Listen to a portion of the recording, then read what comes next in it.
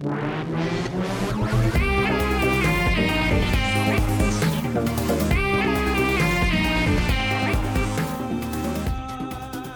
hello, hello. We are back again. It's early, really early morning here. Not really early. It's 6:47. It's early for some of us. Veda, say hello. Hello. So, welcome back to Three Desi Things. And Veda, the queen of millet, has a new fact for us. But I'm going first. My bad. But that was pretty good though. That was a good idea. I'm going to keep that. Geetu is going to go first. Hello. So my thing for today is the etymology of the word damn, which actually comes from the Indian subcontinent. Apparently, this phrase can be traced back to I don't give a dummary, which was a low denomination coin in colonial India, which then became shortened to I don't give a damn, which is now colloquially used kind of everywhere, but at the time was used predominantly by the Brits in India, who then brought it back to England and the rest of the world. Yeah, I told you not to use WhatsApp for your fact research. No, it's not. It's not a WhatsApp fact. It's true. Okay, there's two theories about this, but according to Hobson Jobson, which was a glossary of colloquial Anglo-Indian words and phrases written in colonial India, this is where the word is derived from. Now, it's not the same as damn you, which is like damnation, but to say I don't give a damn comes from the word for dumri, which is a really it's like a penny. It's like I don't even give a penny. Oh. And there's a similar British saying, right, that it comes from as well. Yeah, so it's similar to like I don't give a brass farthing, or it's not worth a brass farthing, which was like, again, a very small amount of money at that time. So like when you're telling someone you don't give a damn, it's like I could care less than the smallest coin available in my pocket about what you're saying, which is how I feel about most things Sarb says. Which is also how Rhett Butler felt about Scarlett O'Hara at the end of Gone with the Wind. But he said, frankly, my dear, which is kinder. You know, did he actually say that? Because it's not in the book, but it is in the movie. He said something about don't give a damn in the book, but the way he says it, the famous phrase is from the movie, Clark Gable. Yeah, I thought so. So, yeah, tell me more about this Hobson Jobson character. So Hobson Jobson is this cool glossary that was written in the early 1900s. And the term Hobson Jobson itself actually comes from this confusion that the British soldiers had at the time, where during the morning of Muharram, the British soldiers were confused as to what the Indians who were worshipping were saying. They were saying Ya Hussein, Ya Hussein, which is what they say during this it's a period of mourning. Yeah, it's a period of mourning. And I mean, it actually is kind of a racist term because they thought Ya Hussein, Ya Hussein sounded like Hobson Jobson.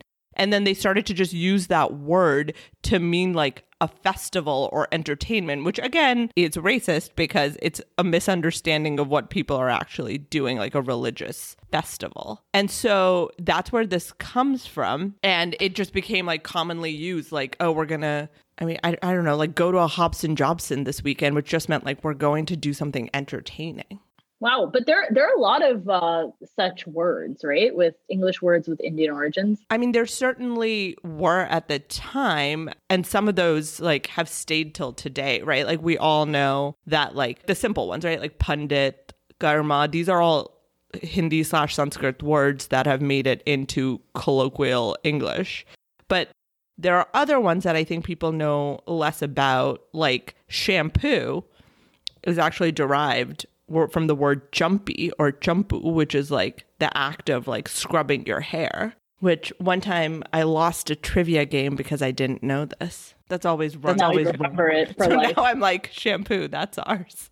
But this Hobson Jobson text was used a lot at the time, especially by people who are writing about India. So like Rudyard Kipling is said to have used it. Kind of, you can see how he kind of pieces it together in his own writing, because that's like the context that he had for a lot of Indian cultural, food, or geographic locations.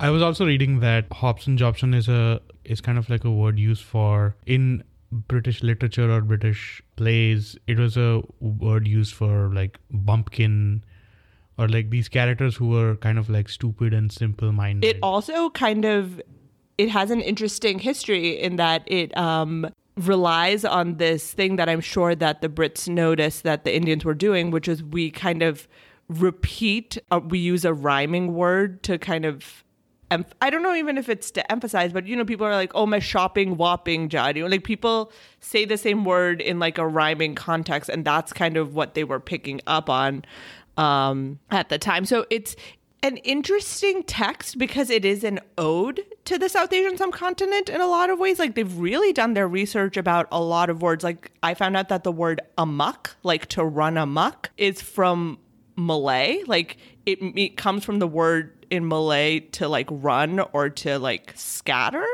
and it was picked up. So it's a little bit of an ode to like what they learned during their time. It also served as a guide. Like when colonialists used to come to India, they could like look things up because I'm sure there were like language barriers or like they just didn't know what certain words meant when they got here. As is evidenced by the character in Lagan. Lagan, great movie. But there's a bunch of them, right? And it went both ways. Like there were Hindi words or Hindustani words rather that were borrowed from the Portuguese as well. Like our word for key, chabi, is derived from the Portuguese. Yeah, there's a bunch of Portuguese loan words, obviously, because they were also in India. So baldi, I think it's in Portuguese is like baldi, balde, I think. Which means bucket. Yeah, bucket. Then there's sabun, which is also, if you just like, I'm going to just type in English to Portuguese just for the fun of it in Google. If I write soap, in Portuguese it says sabonete, which or sabonete, so it's similar to sabun. Then there's nilam, which is auction. And speaking about loan words from Southeast Asia, the word goddess also derives, I think, from a Malay The word goddess, or the word like in Hindi, or the word in English? No, the word goddess in English. That's interesting to me because goddess just seems like the feminine of God, which they had. Yeah, but I think I read somewhere that goddess is kind of derived from the Malay word gadis. Oh. Because English as a language has evolved so much, right? And it's really funny and kind of amazing if you think about it, that around the same time, the Oxford Dictionary came into being. So they started efforts to make the Oxford Dictionary somewhere in the 1850s. And I think the first edition came out somewhere in 1884. Yeah, and then it was redone in the early 1900s. And thanks to Hobson Jobson, a bunch of Hindi words showed up in the first Oxford Dictionary. So there's words like achar, which is pickle, bania, which is... Bania. Merchant, I guess, yeah. Bajro, which is barge, brinjal. So all of these ended up in the very first English Oxford Dictionary. Did I just hear a callback to millets there? Brinjal is a vegetable. No, bajro. Isn't that barge? That's a millet, right? Or like barge as in the ship. Bajra is a millet. Barge is the... I got millets on the brain, you guys. Millets on the brain. Let's hope that people have heard the earlier episode. Guys, if you haven't heard, Veda had an excellent fact in episode 2 about millets that had us rolling on the floor.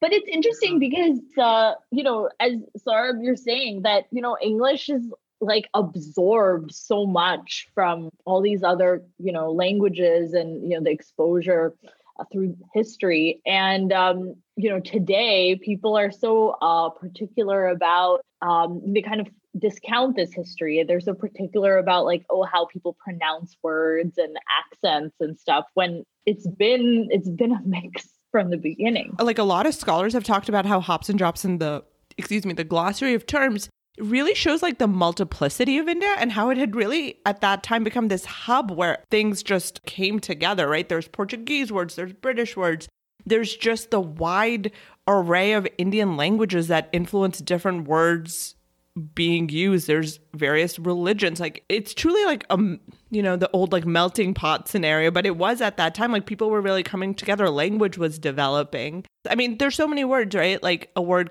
used a lot during the quarantine, pajama, is a Hindi word, right? Pajama is an Indian word. A loose fitting pant is a Desi concept. You're welcome, world. There's also juggernaut, which I think is derived from Jagannath. Oh. That's correct. As if Veda is hops and drops it. Veda's like, that is correct. I will allow this fact to exist. Also, Veda recently published for the Juggernaut, right? That's right. That's kind of why I know it. There's a famous temple in India to Lord Jagannath. So it seems like I just want to point out that we seem to have gotten a lot of bathroom words from the Portuguese. Thalia, a towel, also derived from the Portuguese. This is so interesting how it goes both ways, right? Yeah. Especially because WhatsApp culture would tell you that we have only given words. We have not received any words. Shall we talk about prepone, which is primarily used only in India? So, funny story. I'm at a conference, and I'm sure this happens to people all the time. And I was like, oh, I can actually make that session because my other panel has been preponed. And the person I was speaking to just like looked at, like froze. Like, oh, what did I just say? And I was like, oh, I'm so sorry. Actually, it's, a word used a lot in India. So, there are all these English words that are used in India, which a lot of Americans may not be quite familiar with the meaning. That's funny. So because I was reading this article on Quartz India. So prepone actually exists in the Oxford Dictionary. So the article says that it was used in the West before. And the first usage is somewhere in 1549. But at that point, it kind of meant to place in front of. So the first guy to use it, somebody called Robert Crowley, he wrote, I do prepone and set the Lord always before mine eyes. And these are like funny spellings because mine is spelled M-Y-N-E.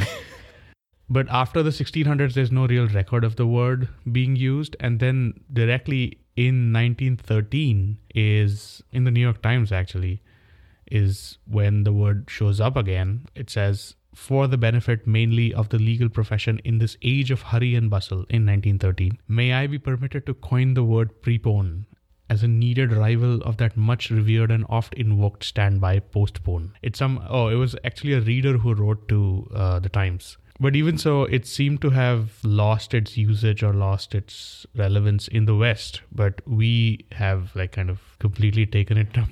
It's a very useful word. Yeah. There is no word for that thing, right? There's no word for this concept of let's push it forward, right? Or make it happen earlier. Like, I feel like you have to explain that prepone. Okay, you say push it forward. Yeah, in my brain, push it forward means let's postpone it. Bring it earlier. But there's no good way of saying it. So, like, while you were talking, I just Googled a bunch of hops and Jobson words. The Malay word, this is not from South Asia, but I guess the Malay word kampung, which means village, became the English word compound. There's a bunch of other words. The word ketchup probably come from the Cantonese word. Ketchup? There you go, Americans. Not so American after all, Heinz. So ketchup comes from like a Cantonese word, Hokkien word, I think, for fish sauce, which is I'm going to butcher this, so apologies. It's ketchup, so Ke-CHIAP. Obviously, loot comes directly from Hindi or Hindustani. Paraya, I think, comes from Tamil. Then there's bandana, which comes from bandana. Oh, bandana comes from bandana to tie. Oh, is that how you pronounce it? I always call it bandana. I don't know. Pronunciation's lame. Say whatever you want. I mean, but the thing is, to go back to what we were saying, like language is so fluid and it's ever changing. So to say, that like there's only one way to say a word or only one way to express a thought using a word is ridiculous. And I'm starting a new hashtag bring prepone back. Which is ironic. Bring back prepone. prepone. But there's other words that Indians use, right? Like kind of colloquially that we don't say so much in the West. Like I remember the first time I got an email from an Indian colleague that said, I will revert back. And I thought to myself, revert back to what? And that just means I will respond to you or I'll get back to you on this. And I was like, what is he reverting to? Like, I just didn't know. I will revert back. Then there's I will do the needful. Oh, I will do the needful. That makes sense, though. I was like, oh, yeah, you'll do what's needed. Thanks, bro. Or what's your good name, which is like a literal translation from like Hindi, aapka shubh naam kya hai? So, Yeah. But there are also words that like time boss, which like, I don't know that people are gonna be able to adopt that beyond here, but I mean, it's like a guilty pleasure or, you know, something that's just like for now, but it's used a lot. As Sarah mentioned, I did this article for the Juggernaut on movie watching culture, and I was asking people like, you know, about their favorite movies and stuff, and a lot of people were like, "Oh, it was just time boss." Okay, but this is like a real conversation that I've had with people because time pass means different things to different people, right? Like when Sarb says it, like if you say like, "How was this movie?" and he was like, "Time pass," to me that means the time just passed, like it has no substance. To Sarb, it means it was worth the time you put into it. I don't think it means what you think it means, Geetika, at all. Like they don't mean like it just passes the time. It was like worth it to like for fun for now, but not like something award-winning or something like that. Exactly. That's exactly how I use it. And this is kind of straight from what's that guy's name? I was going to say Luke Kenny, but no, it's not Luke Kenny. Kanan Gill stand-up. He has a really nice bit about time pass, and that's like how I use it. If I say something is time pass, it's like, okay, it's not great. It's not like high art, but it's time pass. It's like, I think it's self-explanatory. But the thing is that you can also say like, what are you doing? And people say time pass, which means chilling, nothing. So, I mean, I think it's an apt word to describe several of my ex-boyfriends. So. Do you want to talk more about that, Veda? I think we'll pass. That's a time pass. Let's move on. Let's postpone that. But I really do want to circle back to goddess, which I was right. It is from a Malaysian... Goddess is from the Malay word called gadis, I guess, which is young woman. And go down is from gudang, which kind of makes sense because there's a cigarette called gudang garam, so it's like hot warehouse. Of lung cancer? For sure. Yeah. We do not condone smoking on this podcast. Right. Anything else? No, any more words? No, but I would just encourage people. Hobson Jobson is available on the internet in its full glorious form. Like, just look through it if you're bored. If you need to do some time pass, look through Hobson Jobson because there's a lot of words in there, and you kind of get a sense of like the things that the Brits were confused about. Like there are pages and pages about the word achad because they couldn't quite understand this concept. They were like, is it a sauce? Like, what's the purpose of this condiment? They were like, but it's not like our pickles, which are just salty. Nah, bitches, it tastes real good. It's fair. They don't really know. So they took achar It's like a side dish. As a side dish of pickle, and they really regretted it. I think, my takeaway from this is like the next time, if you overhear somebody, on the subway being like, oh, why can't people speak in English if they're speaking in Spanish or Mandarin or Hindi or some other language, just remember that English kind of a mix of a lot of different languages.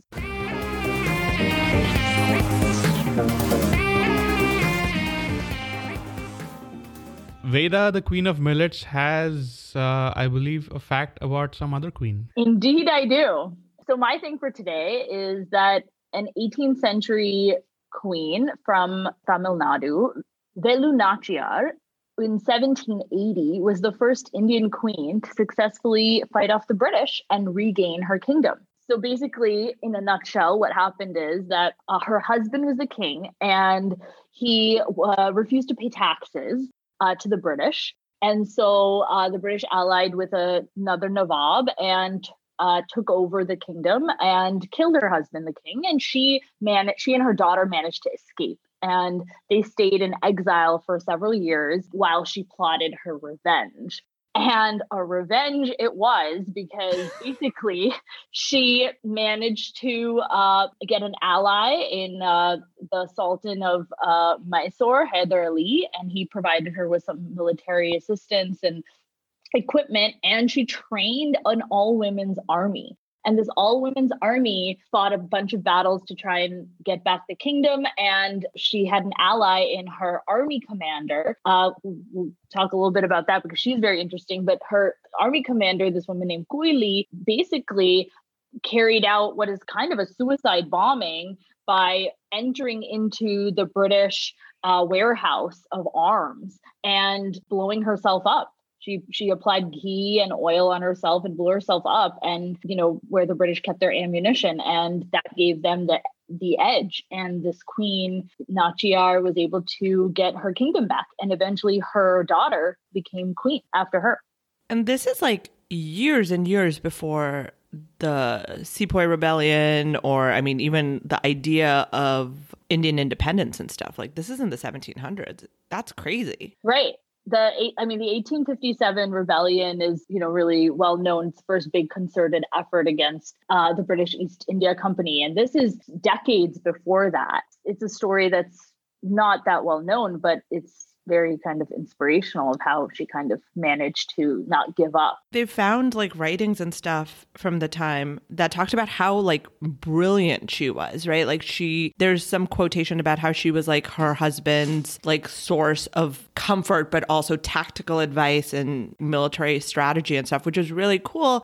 And what I want to go back to, Veda, is that she started an all-woman army. It was called I'm going to pronounce this probably incorrectly, but the Udiyal Women Army. And what's really cool about that is she named it. Udiyal is the name of this woman who, when Velu Nachiar was running away from the British, this woman kind of spotted her or gave her shelter. It's not really clear what she did, but when the Brits came and asked her about the queen, she said, I haven't seen her. I don't know where she is. And the Brits, in anger, killed this woman. So Velu Nachiar named her army in honor of this woman who had protected her, which is so cool.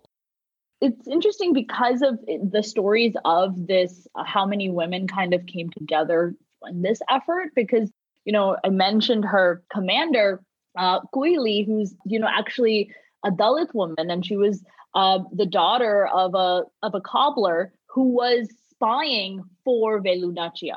So he was helping her, and then his daughter became close to the queen and, saved her life many times, and then eventually came up with this strategy, because basically what was happening is that the British, had better weapons. And so they were like, let's hit them where it hurts and get the edge. And she came up with that strategy. Right. And it was a really interesting, tactical effort. They used the fact that they were women to their benefit. So it was on Vijay Dashmi that this suicide bombing happened, which was symbolic for a number of reasons. But at that time, women were allowed to go into this temple in this area where the Brits were, and they used that to get close to them, and then led to this attack, which ultimately led to Velu getting, as Veda mentioned, her kingdom back. There's a lot of talk about how she waited 8 years, right? I read several times where she was I didn't want to act out of emotionality. I wanted a strategic, planned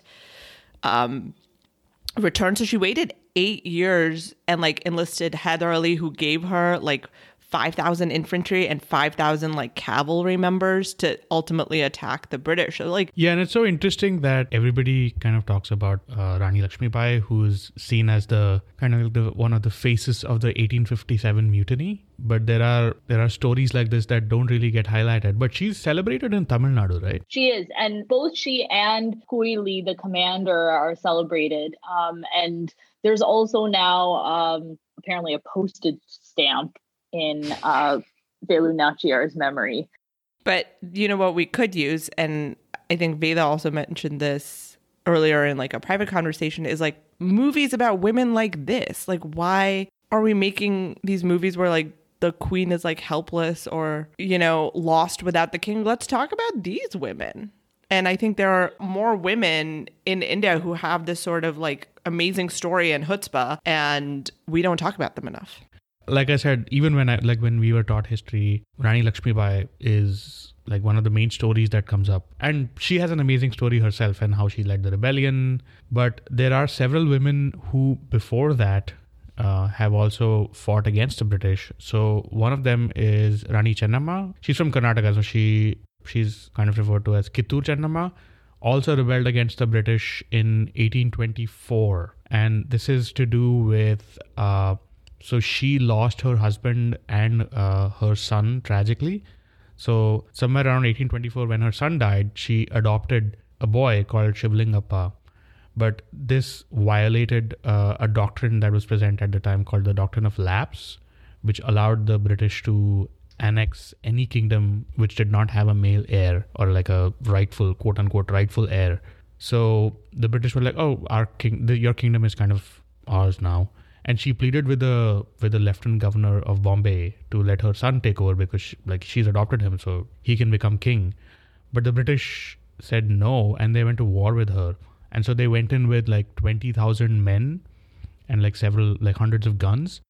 And they ended up losing. And the queen took 2 officials hostage. Wow. And used that to negotiate her position back to rule. So she was like, okay, if you want your officials back, let me rule, leave me in peace.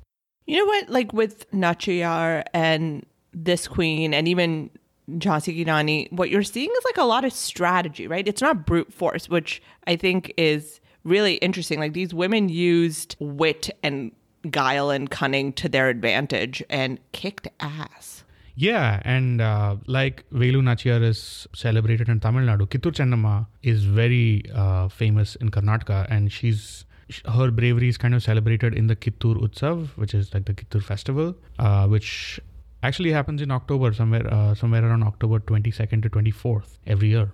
That's really interesting.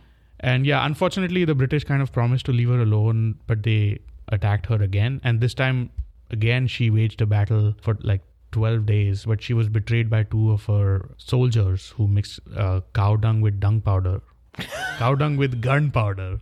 So yeah, the British they captured her and imprisoned her for life in the Bailhongal fort. I found her story quite amazing. You know, as I'm hearing this, I'm really struck by how even in this 18th century and 19th century, this like patrilineal system was, becoming a problem, and people were, trying to find solutions around it and stuff like that. And I'm sure earlier as well, what you described, Saurabh, the story of this queen of Chennamma of Karnataka, that was also what was happening with Rani Lakshmi Bai of Jhansi. That's how the British were trying to annex Jhansi, which is why she was trying to fight, because she had adopted a son, and so this struggle of like, okay, not having this like rightful biological male heir, and then like trying to secure a kingdom, and then being like, but what about the queens and what about the princesses? Which also highlights the fact that a lot of that patrilineal stuff is a Western concept, right? There were so many communities in India, or rather the South Asian subcontinent at the time, that were matriarchal. And that kind of got wiped out when the Brits came because they only believed in this like patrilineal nonsense, even though they've had queens. I guess they just descended from the right line. Or they were just trying to use whatever they could to get power. I mean, probably more that than anything else.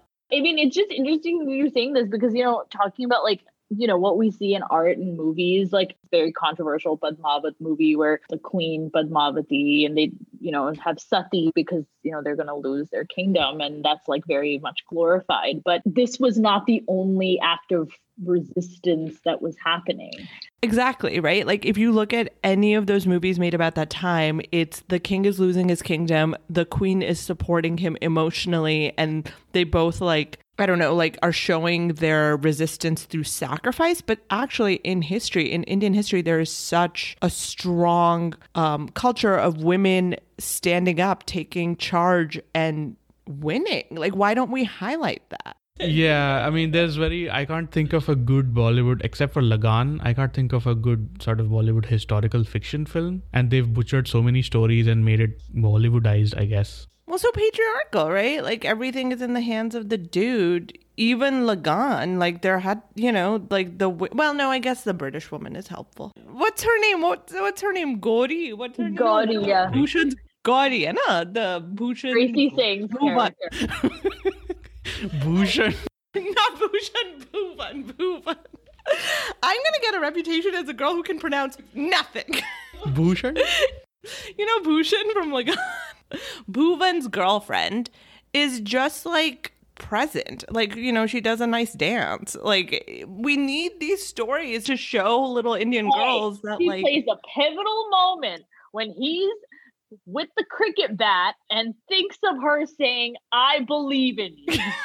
That's the thing. Women are like, "I'm here for you, bro." Like, that's the only role we ever see. Like, let's show these women. I want a movie about Vellu Nachyar and her cool commander-in-chief. That's true. I mean, they should definitely take up these stories, but somebody who can do it well. Ashutosh's movie would be like the full 8 years that she waits to attack the British. We would have to watch all 8 years of that movie. Like, just waiting. You know, it's interesting, like, you know, that there's that really famous movie Bahubali, and I mean, I guess it's like a famous arc, right? Like, you lose a kingdom and then, you know, you're in exile. In this case, he's the son, and then, you know, he comes back. That's the story of that film, is just like, you know, son trying to avenge and come back and regain his kingdom, and has been outside for like all these years. I mean, this is like reality. Yeah, like this happened. And before we move on to Saurabh's fact, nobody ever said this, but Hyder Ali is Tipu Sultan's dad. So like nepotism. But that's literally how monarchy works. I don't know. I just wanted to say nepotism. All right, what I want to talk about today is also on the British theme, since we somehow inadvertently have landed on this theme of shitting on the British. My thing for this week is that chai, which we are so known for now, Indians did not actually like it at all. And it's purely because the British used an aggressive marketing strategy using the railways and your local tea shops that we have become so addicted to chai, and we love our chai now. It's purely because of their marketing strategy.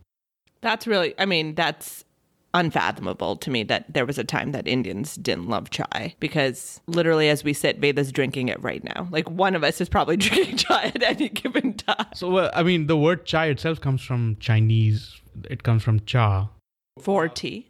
Yeah. It's a Mandarin word. I mean, the origins of tea are kind of vague and like it's difficult to verify, but there's consensus that the Chinese were drinking tea like I think 2000 years ago. Like, I'm going to talk a little bit more about tea later, but like the Chinese had a monopoly on exporting tea in the 1800s, and they were the only country that were selling tea, and the British wanted to break that monopoly, and which is why they started to explore options to grow tea in India, and they managed to do that. And then once Indian tea started becoming more common, they heavily promoted it in their own country and Australia, where they promoted it in among the working class, and Indian tea tends to be stronger and like more black in color.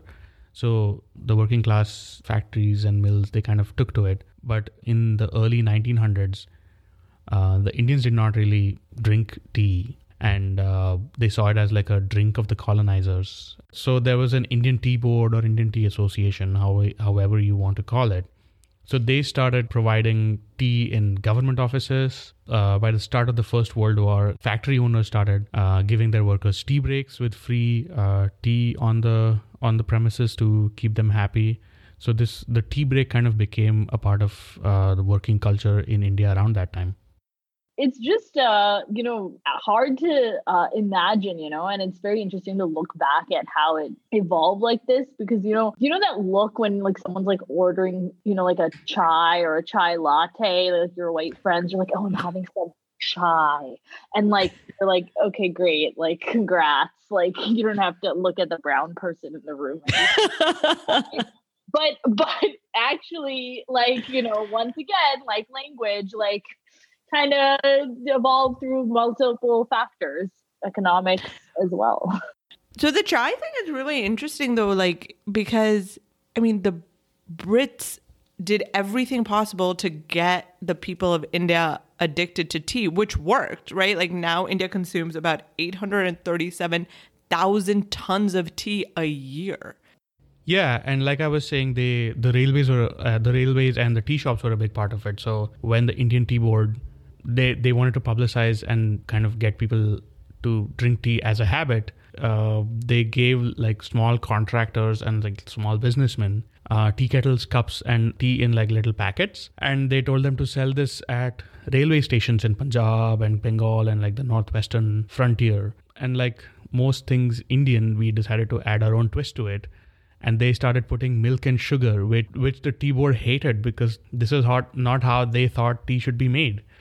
They thought the tea should be made in the quote-unquote British way. But these guys decided to add milk and sugar because that hot tea went really well with the biscuits and pakoras and all of the other snacks sold. So they also set up their own shops in major towns. But like the local guys came in and set up their own little shops and sold it at a lower price. And the British shops had to close because of that. And these guys started adding spices to the tea, so which the Tea Association was like horrified when these guys started adding spices. Like this is from multiple sources. One is from Lizzie Collingham's book called Curry. Then there's this paper by a professor at University of Iowa.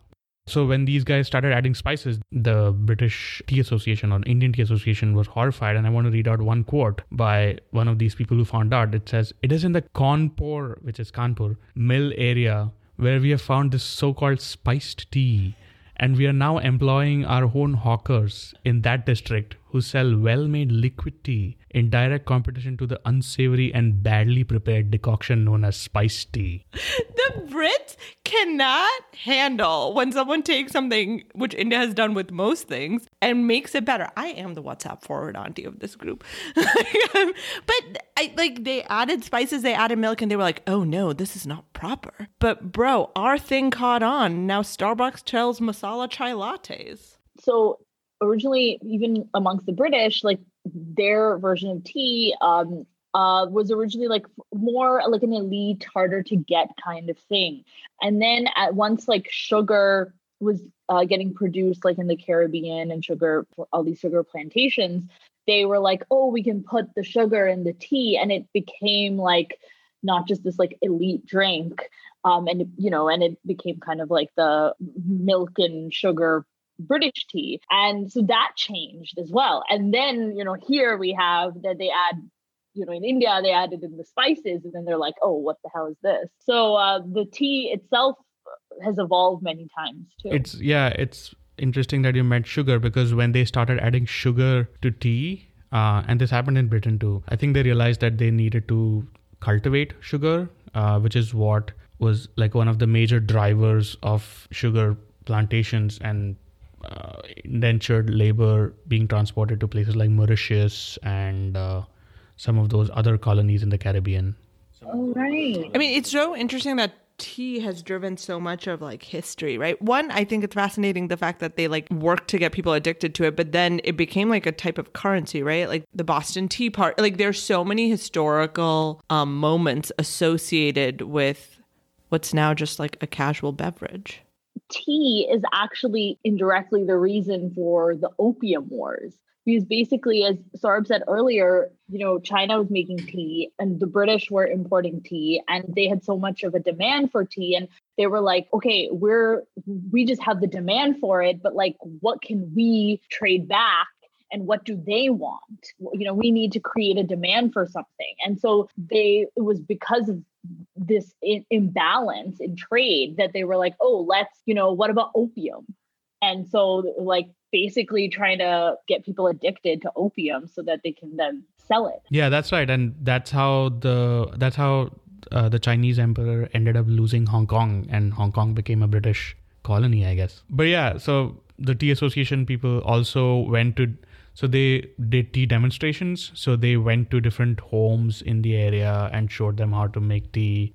They went to villages and gave people free cups of tea, and to attract people to drink this strange beverage. They showed movies, so people came to watch the movie, and also they drank tea along with it.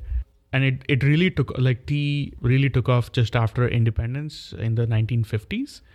When like all of these estates that belonged to the British were turned over to Indian businessmen, and they started an aggressive marketing campaign they rebranded tea or chai as a Swadeshi or a homegrown product. So there were two things. One, the technology changed. It became easier to mass produce tea. And also they started marketing it as like a Swadeshi, like a homegrown product. So people took to it. But the history of tea in India is like quite old, right? There's several places that say like the first mention of tea is in the court of King Harshvardhan, who like was it kind of made me laugh because he was using it to stay awake during court meetings. They were like, much like today, Zoom meetings are a snore. So he was just like, guys, give me that caffeine. And he was like giving it to other members of his court so that everybody could just like stay awake and stay present. So like not much has changed.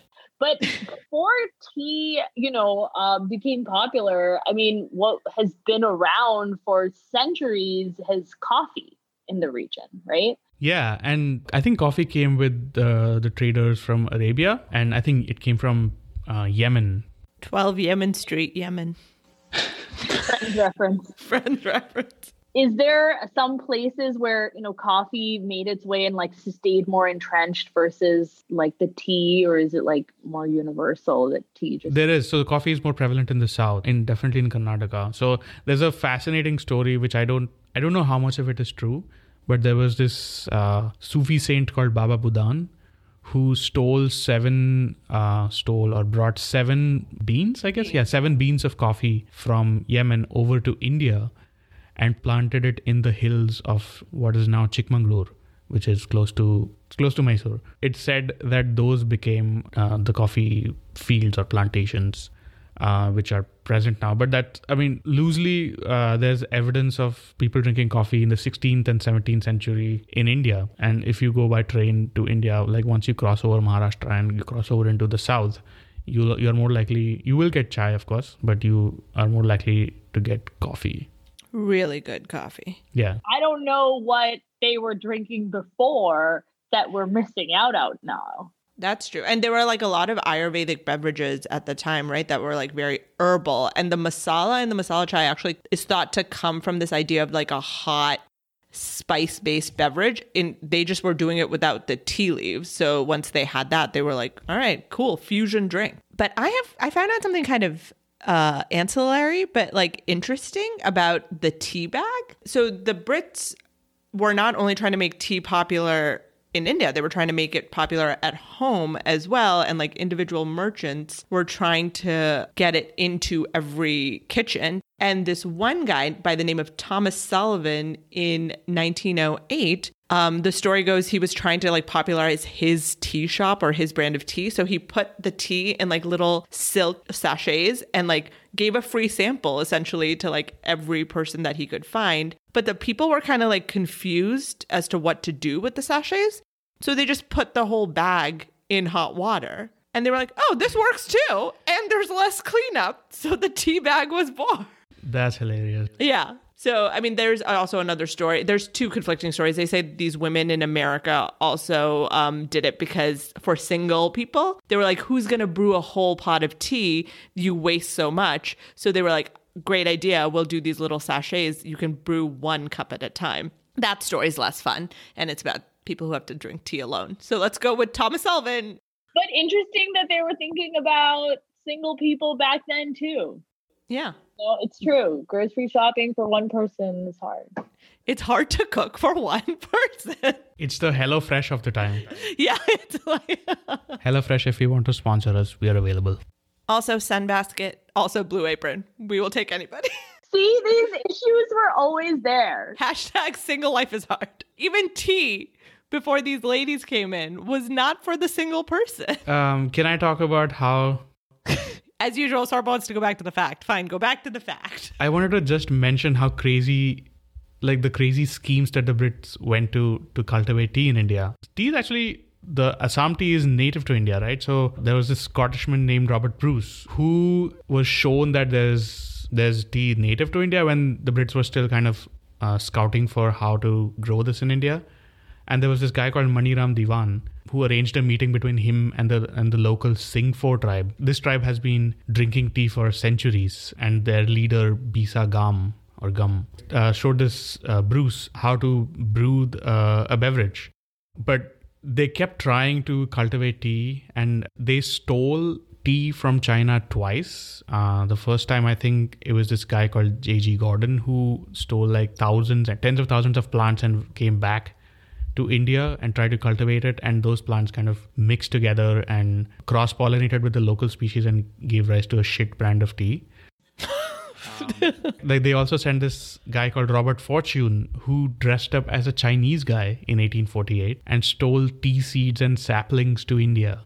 Okay, how does a white guy dress up like a Chinese guy? Apparently, this was a thing that Europeans were dressing up as Chinese. I think that used to happen. Well, I mean, I said that, and then I was like, in Breakfast in Tiffany's, Mickey Rooney dresses up as the Chinese neighbor, remember? And it's super offensive.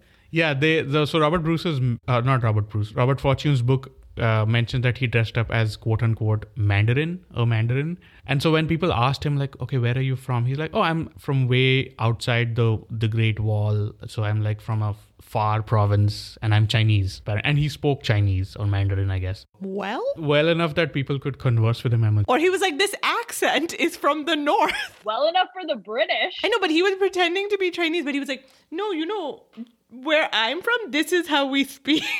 And the Chinese were probably like, oh, no. However, he convinced the Chinese that he was one of them. He went to visit a factory, a tea garden, I guess. He again managed to steal saplings and seeds and send them back to India through Hong Kong. And most of them, I think, were spoiled by the time they came to India. The great robbery or whatever was not that successful, but he was able to learn a lot of methods that he later applied and helped grow the tea industry in India. He's stealing these things and doing like what? Like he's putting them in his shirt and like running? Like I don't understand how he's getting away with so much stuff. He's thought to be Chinese. The Chinese were like, okay, fine, take it to your province. In my head, he's like put it under his pagoda hat. Like he's just like full racist version of a person at the time. It's like, put a tea thing under his pagoda hat and just like run. It's so funny to imagine, like, you know, but intriguing to imagine that like the coveted thing at the time is like, you know, how to cultivate the tea and the recipe. Now it's like, oh, what's the recipe for Coca-Cola? Like it's like guarded secret. I guess the thing that we have that in now that can barely parallel this is like electronic stuff, right? Like what do we kind of try to infiltrate into the world in this way? Like they left no stone unturned into become the biggest producers of tea, getting everyone addicted to tea.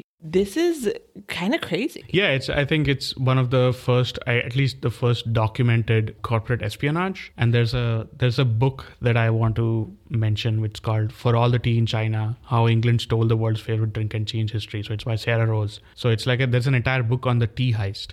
Another great movie. Why are we watching these dirty movies about, like, I don't even know, when there's such interesting stories? Stories in history, and we're watching Golmaal 5. There are really interesting stories. This was such a currency at the time, and now it's in every home, on every shop corner. It worked. They did exactly what they wanted to do. So, you know what? There's this restaurant in New York, in Manhattan, an Indian restaurant, and one of the staff members was selling herself as like the world's first tea sommelier. And I was like, is that a thing? I mean, tea sommelier is just like a fancy way of saying tea taster. But I did read somewhere that tea tasting is one of the most well-paid professions in the world. What do they do? Taste tea. For what? For the companies to tell them quality, like for flavor and for like, because it's mass produced, right? So if they kind of, I don't know, if they dry it too much, how does that affect the flavor? Can I get a consulting gig for like just funny side note. So Piyush Pandey, who's the worldwide creative director of Ogilvy, used to be a tea taster, and he's like a legend in Indian advertising. Tea is like everywhere. But anyway, going back to tea tasters. Yeah, I think they taste for like the integrity of the flavor. And because there are now there's various types of black tea, and they have different like bouquets of flavor. And I think you have to maintain that. Yeah, and like the tea that we drink is quote unquote low grade. So oh God. There are tea grades in Assam and Darjeeling which costs like hundreds of dollars per gram or whatever per little unit. Said to have a very fine taste. Obviously, I have not had it because... Oh, God. How do you get that? Can you buy them online? You can buy it, I think, in Darjeeling, and I think a friend of mine had gone there, and you can buy it, but like it costs like 25,000 rupees or something, which is like, I don't know how much, $300. I mean, you can get it here also, right? Like it's like there's very fancy tea brands that you can get. Funny side story. One time, my Masi, who didn't know how to use my Amazon, ordered $700 worth of tea on my Amazon account, and it was like 3 boxes. So you can get that stuff here. Some of these tea plantations, though, are, really exploit the labor a lot. No, that's true. Like even when they started out in the late 1800s, the Brits cleared a lot of forests and grabbed a lot of land. And even now, the word plantation doesn't have the same connotation in India as it does in the US. But in a way, the people who pick the leaves are not paid very well, and like the working conditions are kind of bad. Right. So I just thought this was interesting. There's like a lot of legends around how tea was discovered, right? I don't think most of them are verifiable in fact because they're so old, but one that I really liked was that a Chinese emperor had a cup of boiling water and tea leaves just like blew into it, and it like turned a different color, and this guy just thought to himself, I'm gonna drink this and see what happens. And that's how tea in China apparently was discovered. All right, that was it. A super Brit focused episode. That's it for this week. We will be back once again with 3 new things to talk about. 3 Desi Things was Saurabh Datar, Veda Shastri, and Geetika Kallu. You can reach us at 3desithings@gmail.com. And please subscribe to our podcast on Apple Podcasts, Stitcher, Google Podcasts, and any other platform that you wish. Please leave us a review. It will help other people find us. And see you soon.